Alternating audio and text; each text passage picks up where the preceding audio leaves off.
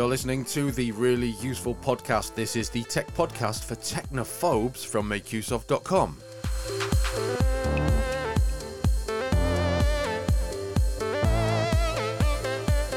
We're here with your weekly dose of tech news that matters, tricks and tips and recommendations. My name is Christian Cawley, and with me is Gavin Phillips. How you doing, Gavin? Very well, Christian. Yeah, had a jolly good weekend. The sun's been blazing the whole time, which makes it a jolly good time to be alive. How about yourself? Pretty much the same, I think it's probably fair to say. And just on the matter of the sun, I'm sat in a very nice, insulated, dedicated office space / studio. And because of the unseasonable heat, and I say unseasonable because I live in the northeast of England, it doesn't usually get this hot. The window's open, and I think Gavin's got some background noise as well for the same sort of reason. So you may hear environmental noises in this show. Can't be helped. It's too hot, basically. Absolutely. Intermittent seagull warnings. Yes. Okay, so as stated in the intro, we've got some interesting tech news. It's the interesting stuff that matters to you, related to things that you use or you may buy. And then we've got some tips and tricks to help you make the best use of the technology that you own. We'll move on to the end of the show with some recommendations. So let's kick off. Samsung Galaxy Watch 5. The details of it have been leaked, and it turns out that one of the best features has been omitted.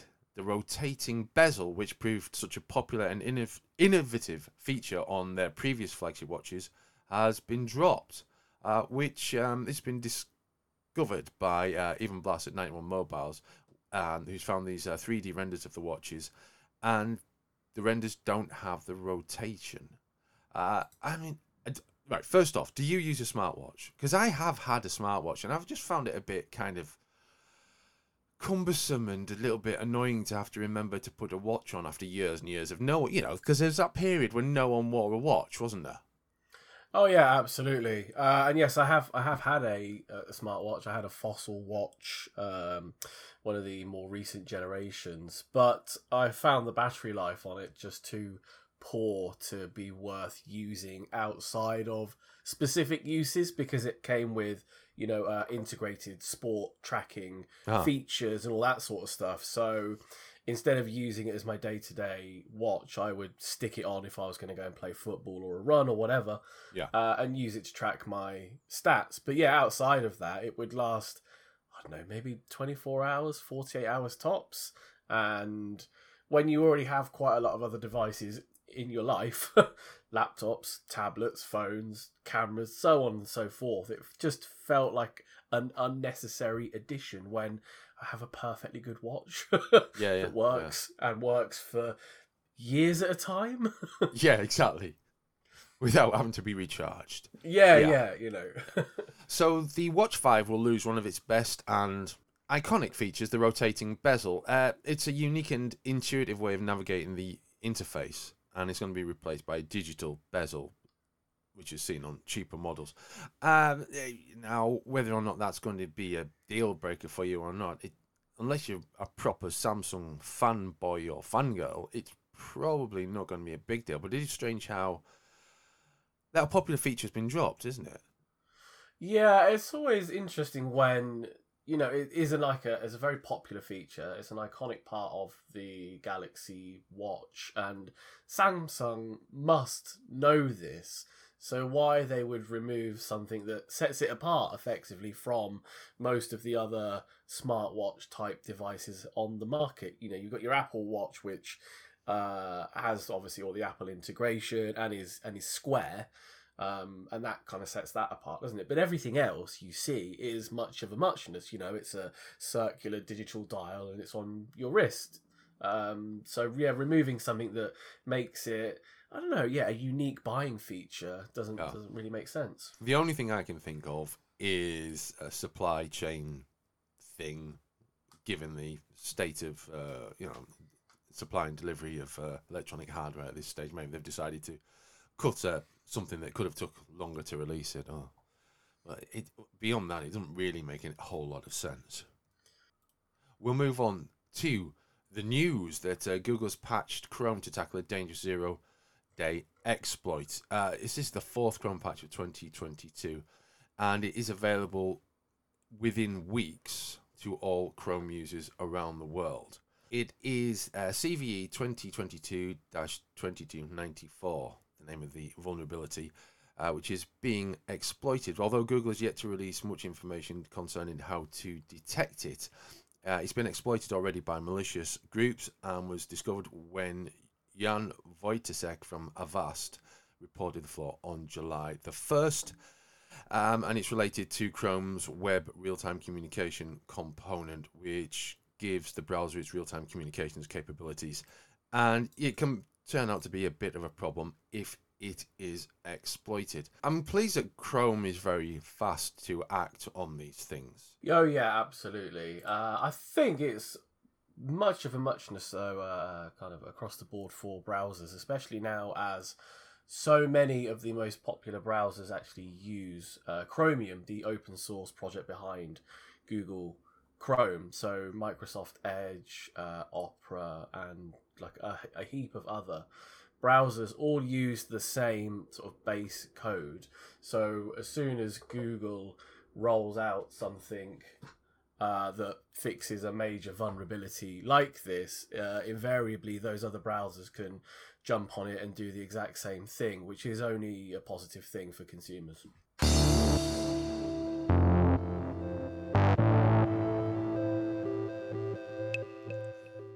Why should I use NVIDIA GeForce rather than Xbox Game Pass or any other cloud gaming service, or even, as if I would, Google Stadia? Come back from the dark side, Christian. There are 5 good reasons why you should use the NVIDIA GeForce Now. If you're not sure what NVIDIA GeForce Now is, it is, as Christian has alluded to there, it's NVIDIA's cloud game streaming service, which means you can stream any game that you own from one computer to another, effectively.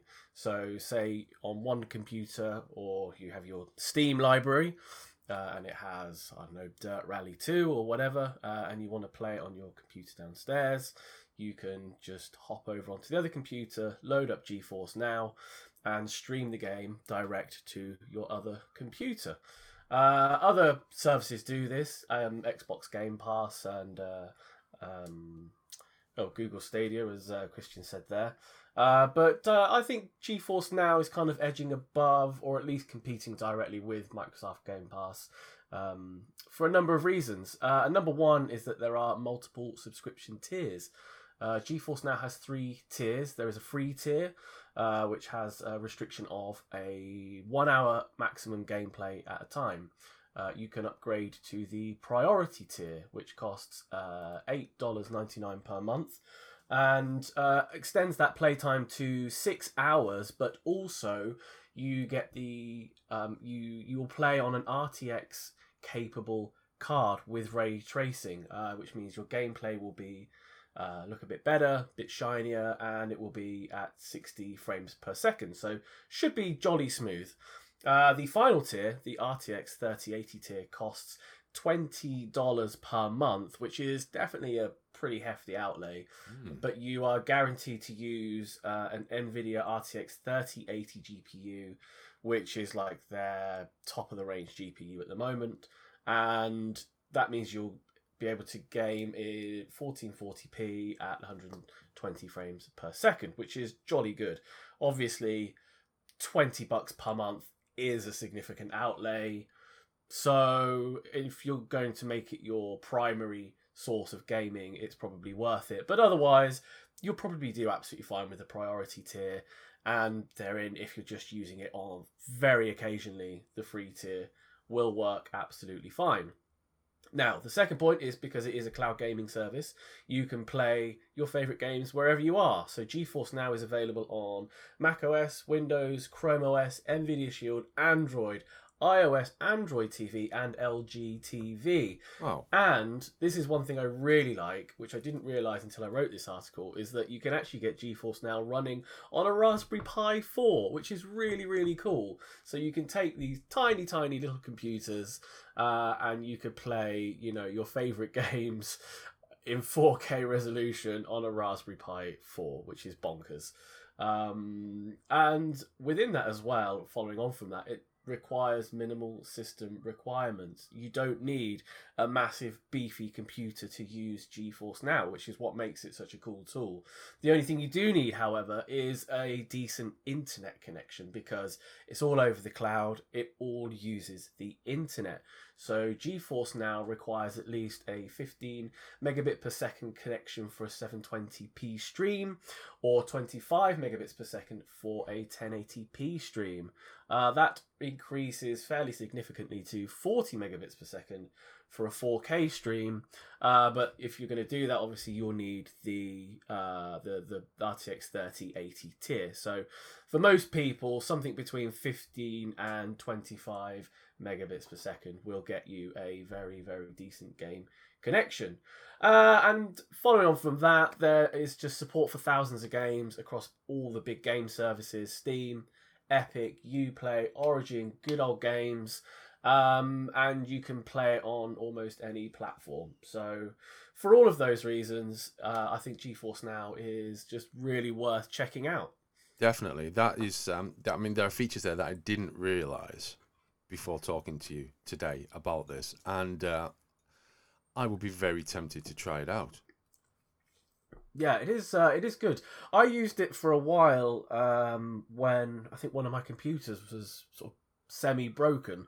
Right. I was like, I can't use my gaming computer, but I can stream to my laptop, which my laptop isn't good enough to run a game normally, but using GeForce Now, I could play things like Dirt Rally 2, whereas it wouldn't have been possible normally. So in those sorts of instances, it can work as a really good backup tool as well. Yeah. That is very interesting. Speaking of gaming and streaming and Steam particularly, I'm still waiting for my email. You're hitting refresh every few minutes. Well, every Monday and Thursday, yes. It is a case of checking that email inbox at least hourly. Yeah, oh gosh. Yes, I mean, Christian here is referring to his invitation for the Steam Deck, which he's been waiting for a very long time now. A year? Yeah. Oh my god.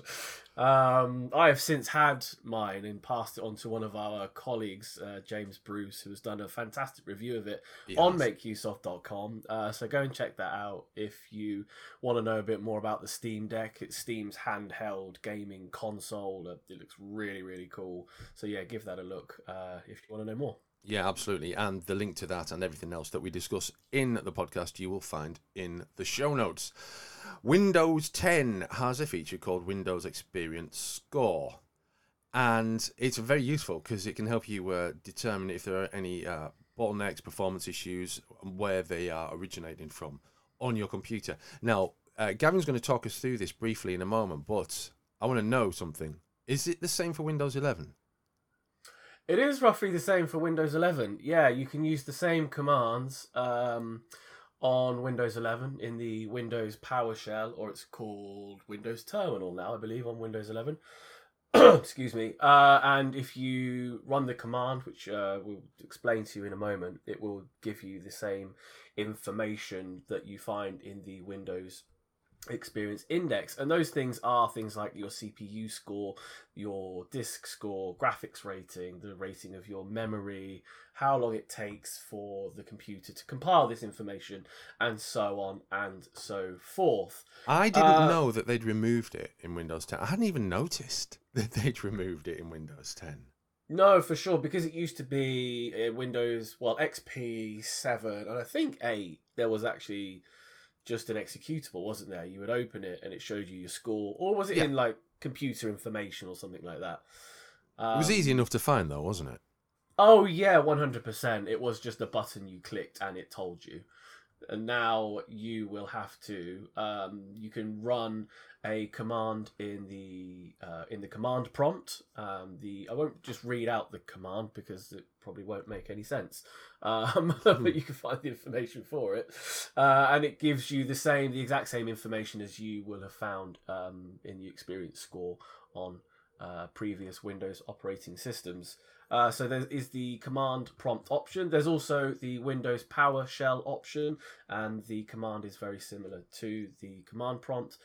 In Windows 11, as I just said, you can use the Windows PowerShell, maybe called the Windows Terminal now. I've got my Windows 11 laptop next to me, but it's closed, so I can't look that up on the fly. You can also use the Performance Monitor and System Diagnostic tool, which is a tool integrated into Windows. It's on every single version of Windows. There's no restrictions between Home or Pro or whatever, things like that. You have to dig through quite a few menus to find that one, though. It's like a cascading tree that you feel like it may never end, but you will find your score at the very, very bottom of the pile. And then there's a third-party option, which is the WinAero WEI tool, which is a third-party tool. You download it, install it, and it will bring up a window which is actually quite similar to what we had back on the older versions of Windows. As Christian alluded to there a minute ago, there are limitations with the Experience Index. It typically takes the lowest value from all of the hardware components that it looks at and says, this is your score. So you could have a CPU that's 10 out of 10 and a GPU that's 10 out of 10, but if you've got a slow hard drive somewhere in your system, it will say, that's your score, and that's it. So in that, you can use it to see maybe where there's bits of your computer that need improvement. So if you did get a poor score for your hard drive speed, maybe you should consider investing in a SSD if you're using an older hard drive, or maybe even just a faster PCIe 4 or PCIe 5 Gen SSD, which would be much, much faster. I remember using this as a way to sort of work out where my computer wasn't performing in advance of buying a new kit, like you say, but mainly for gaming rather than anything else. Yeah, for sure. If you look at it and it shows you that your graphics capabilities are severely lacking, then it's a good sign that you should upgrade your graphics card. And as prices are slowly returning to normal for graphics cards, it's actually not a bad time to consider picking one up at long last. Well, that brings us neatly, I suppose, to the topic of cryptocurrency, and specifically Coinbase, which is an online platform that you can use for buying cryptocurrencies, as well as selling them, swapping them, or even staking them. Those details are another matter entirely, but Coinbase has become quite popular. It was listed on as a public company 12 months ago or so in 2021, and following recent movements in the crypto industry, its value has dropped considerably. Now there is Coinbase and there is Coinbase Pro. Now I've used Coinbase and I've seen mention of Coinbase Pro on the website and in emails and in the app itself. I've never really used Coinbase Pro. Before we get into this, do you use Coinbase or do you use a different system, platform? Typically, if I'm going to buy new Bitcoin, I would often use local Bitcoins, which is like a peer-to-peer selling platform where you communicate directly with an individual seller, and you browse through the list of prices. Obviously you're looking for the cheapest price, but you can also sort by the type of payment they take. So most of the time you're doing like an online bank transfer, but you may want to use a Skrill account or Payoneer, or some of them accept PayPal and all this sort of stuff. So that is typically what I would use. But Right. I have used Coinbase extensively in the past, especially when I first started getting into cryptocurrency, because for all its good and bad, it has become, and I think still remains, like the primary on-ramp into crypto for a lot of people, because it is spectacularly easy to use. It is very easy to use, although it does tend to be slightly frustrating at times, certainly with the mobile app. Now, Coinbase basically it gives you the basics and everything that you need, but Coinbase Pro, that's a different matter entirely, isn't it? Because it's more complex. It almost looks like a pro share trading tool, doesn't it? Yeah, definitely. So you open it up, you have way more options available to you.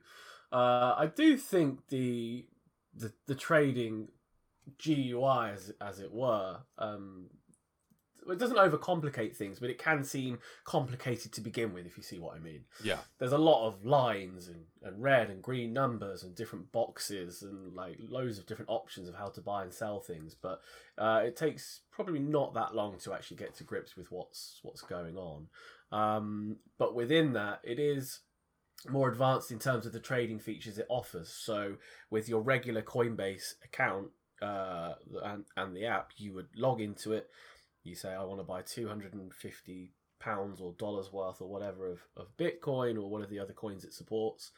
And you buy it and it goes into your account. And that's it. It's like A to B, jobs are good. And with Coinbase Pro, you can set things like stop limit orders, which is where you say, I want to buy X amount of this coin when it reaches this specific price, or on the flip side, I want to sell X amount of my coin when it reaches this price. So it gives you more advanced and more technical ways of selling and buying Bitcoin, and within that it probably is slightly slanted towards traders rather than one-time buyers. That's there for you if you think that maybe the basic Coinbase isn't quite doing it for you. You can then upgrade to Coinbase Pro. You get all these new features, but obviously you're going to be paying a monthly subscription for it, I think it is. No. Coinbase Pro, despite it being more advanced and having more technical capabilities, is also completely free. Completely free. You just have to create a separate account for it and then log into it. And then you have access to all this sort of stuff. It's only the same as sort of all the other crypto exchanges use this style of purchasing more than Coinbase's regular Coinbase. That is A to B purchasing. You put your money in and you get your crypto out. Most other crypto exchanges use this style, which is called an order book style. To run their exchanges, and that's if you go to another cryptocurrency exchange, Kraken, Binance, etc., you will see this type of screen rather than the more basic interface of regular Coinbase.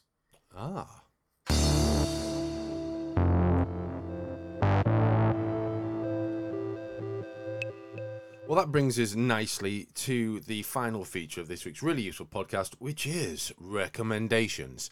This is the part of the show where myself and my co-host give you an idea of something you might like to experience based on something that we've experienced and enjoyed. It could be from the world of technology, could be from real life, but a little bit geeky, or it could be something else entirely. Gavin, who's going first this week? Do you want to go first? Because I don't know quite what I'm going to say. I'll go first then. And now, you may have noticed, if you're a regular listener, that sometimes Gavin and Ben join me, but we don't actually interact as a threesome. The reason for this is that we always over-record. So a recording session will always have a section that is left aside. That section that is left aside is then compiled into a brand new podcast later on when something's happening. For instance, I might go away for the weekend and then the recording day is difficult to arrange, or there's a lot of work to catch up with on the Monday when I get back or whatever. This is what happened with the last podcast. The reason for that is that I went to Legoland Windsor Resort. Hey, that is exciting. Not only did I go to Legoland Windsor Resort, we stayed at the Lego Castle Hotel. Oh no! On the resort site. On the resort itself, yeah. Now, I'm not entirely sure. I know there's Legolands around the world. Obviously, the Windsor Resort is the one in the UK that we're all here in the UK that we're more likely to go to. Although, as a child, I desperately wanted my parents to take a holiday in Denmark. because that's where the only Legoland was in those days. Anyway, so the thing is, there's different ways you can do this. You can do it by booking a couple of nights in a hotel in the vicinity. It'll set you back around £350 for a family of 4 or 5, and you'll get entrance to the park. That's quite good. But there's a lot of queuing involved, not just when you get into the park, but actually outside the park. Hell of a lot of queuing. And on hot summer days, it's really not ideal because you could be queuing for like an hour. It's not good. Yeah, it's awful, frankly. And now we did this a couple of times in 2016 when my wife was pregnant with our youngest, and in 2017 when our youngest was in a pram. So we thought, if we're going to do it again, we're going to stay there. And over the past few years, we've been saving up for this. And obviously, there's been plenty of occasions when we could have gone, but we didn't. And then there's been those occasions where we absolutely couldn't go, which were great for saving up. So finally, we booked it and we went. And I mean, it is a theme park. It is Lego-themed theme park. So there's a lot of Lego. I mean, it's basically Lego. A lot of it looks like it's made from Lego. The hotel appears to be made from Lego. Obviously, it's not. The children get a free gift when they'd have to do a little treasure hunt around the room, and then there's a safe that they can unlock, and then they get a small Lego toy to come put together. There's a PS4 in the room for the children to play, obviously, Lego games on, Lego video games, although not the most recent ones, sadly. But the main thing I wanted to talk about was the Ride of the Skyline, which is this awesome, immersive, 3D, big screen, moving chair experience, which is augmented by splashes of water and heat and cold air and things like that, and made me feel really, really, really ill. Oh, no. But everyone enjoyed it, and even though I was feeling ill when I got off, the experience was it was remarkable how it all just fit together so nicely. But so my recommendation would be get to a Legoland near you and try the Ride of the Skyline or similar. Oh, that sounds awesome. I don't think that was... I think the last time I maybe went was my a very young teenager, or maybe even slightly before that, and I remember it being just the most incredible experience back then, before they had such awesome immersive experiences as that. Did they still have... Sorry, this is getting way niche. There's like a pretend driving school there, isn't there? Do they still have that? Yes, they still have that, yeah. I would agree with Christian's recommendation. If there's one near you, go to it, because it's so much fun. Even for adults. Oh, yeah, definitely. We went on a log flume. And now here's an interesting thing. We went on a log flume, which they have there. Now, the first time we went in 2017, we went on a log flume, I lost my hat. Oh, no. And it's still brought up because we had a photo taken as you come down the log flume, because you can get photos taken on all the rides, as you can with most places these days. And I had my hat on, and literally a split second later, the hat went, and it was never seen again. Now, curiously, this time I went on the log flume with my youngest daughter, who's now 5, and we went on it together, and then my wife and the other two went on together. My youngest daughter lost her hat on the log flume. No way. Yeah. Chances of that. Yeah. So yeah, but as I say, it's great fun. So do get along there. So Gavin, what's your recommendation? Well, I don't think I want to say now. Yours is way more exciting. I am going to tell you about the Keychron Q5 custom mechanical keyboard, which is definitely quite a diversion from Legoland, but it is a fantastic bit of kit. Not too dissimilar from Lego in many ways, because it's fully customizable. So you can remove not only all the keys, as you can with all mechanical keyboards, but you can actually take the mechanical switches out of the keyboard and replace those as well. Oh, wow. And that means if you prefer a more linear feel, so you want the keys to go up and down smoothly, you can swap them out. Or if one day you think, I actually prefer something with a bit more resistance and I want to hear my keys clacking like a typewriter, you can switch the switches out for that as well. Furthermore, the keyboard itself actually comes with 4 completely programmable layers, and there's like onboard memory on the keyboard itself to allow you to do this. and you use desktop software, and you can program all the keys to do different things. There's, I think, 20 or 25 different macro settings you can use to create completely customized entries and all this sort of stuff. It's not the cheapest bit of kit, I've got to say. The fully assembled board comes in at $185. However, you can buy a bare bones kit for $165, and then you can add your own switches and your own keycaps to the keyboard and create a really just completely custom look on this board. Oh, the other thing I would say is it's heavy. It weighs nearly 2 kilos, which in terms of keyboards is that is a hefty it's keyboard. A killer keyboard. It really is, it's ginormous. When it was delivered to me, I was like, I thought they'd sent something different wrong. It's a laptop. Yeah. Well, hopefully it was bars of gold or something like that. But no, turns out it was just a really heavy keyboard. But that's the build quality of it is exceptional, and it's definitely one of the best keyboards I have ever had the pleasure of using. So yes, the Keychron Q5 QMK custom mechanical keyboard. Do you want to give us a sample of how it sounds? Hold on, let me just move my thing onto the thing. I'm using linear switches at the moment, so they're not very loud, but this is... There you go. That was Hello, Christian. Oh, thank you very much. Hello, Gavin. And goodbye to you, the listener. We will be back with another really useful podcast next week. Until then, it's goodbye from us.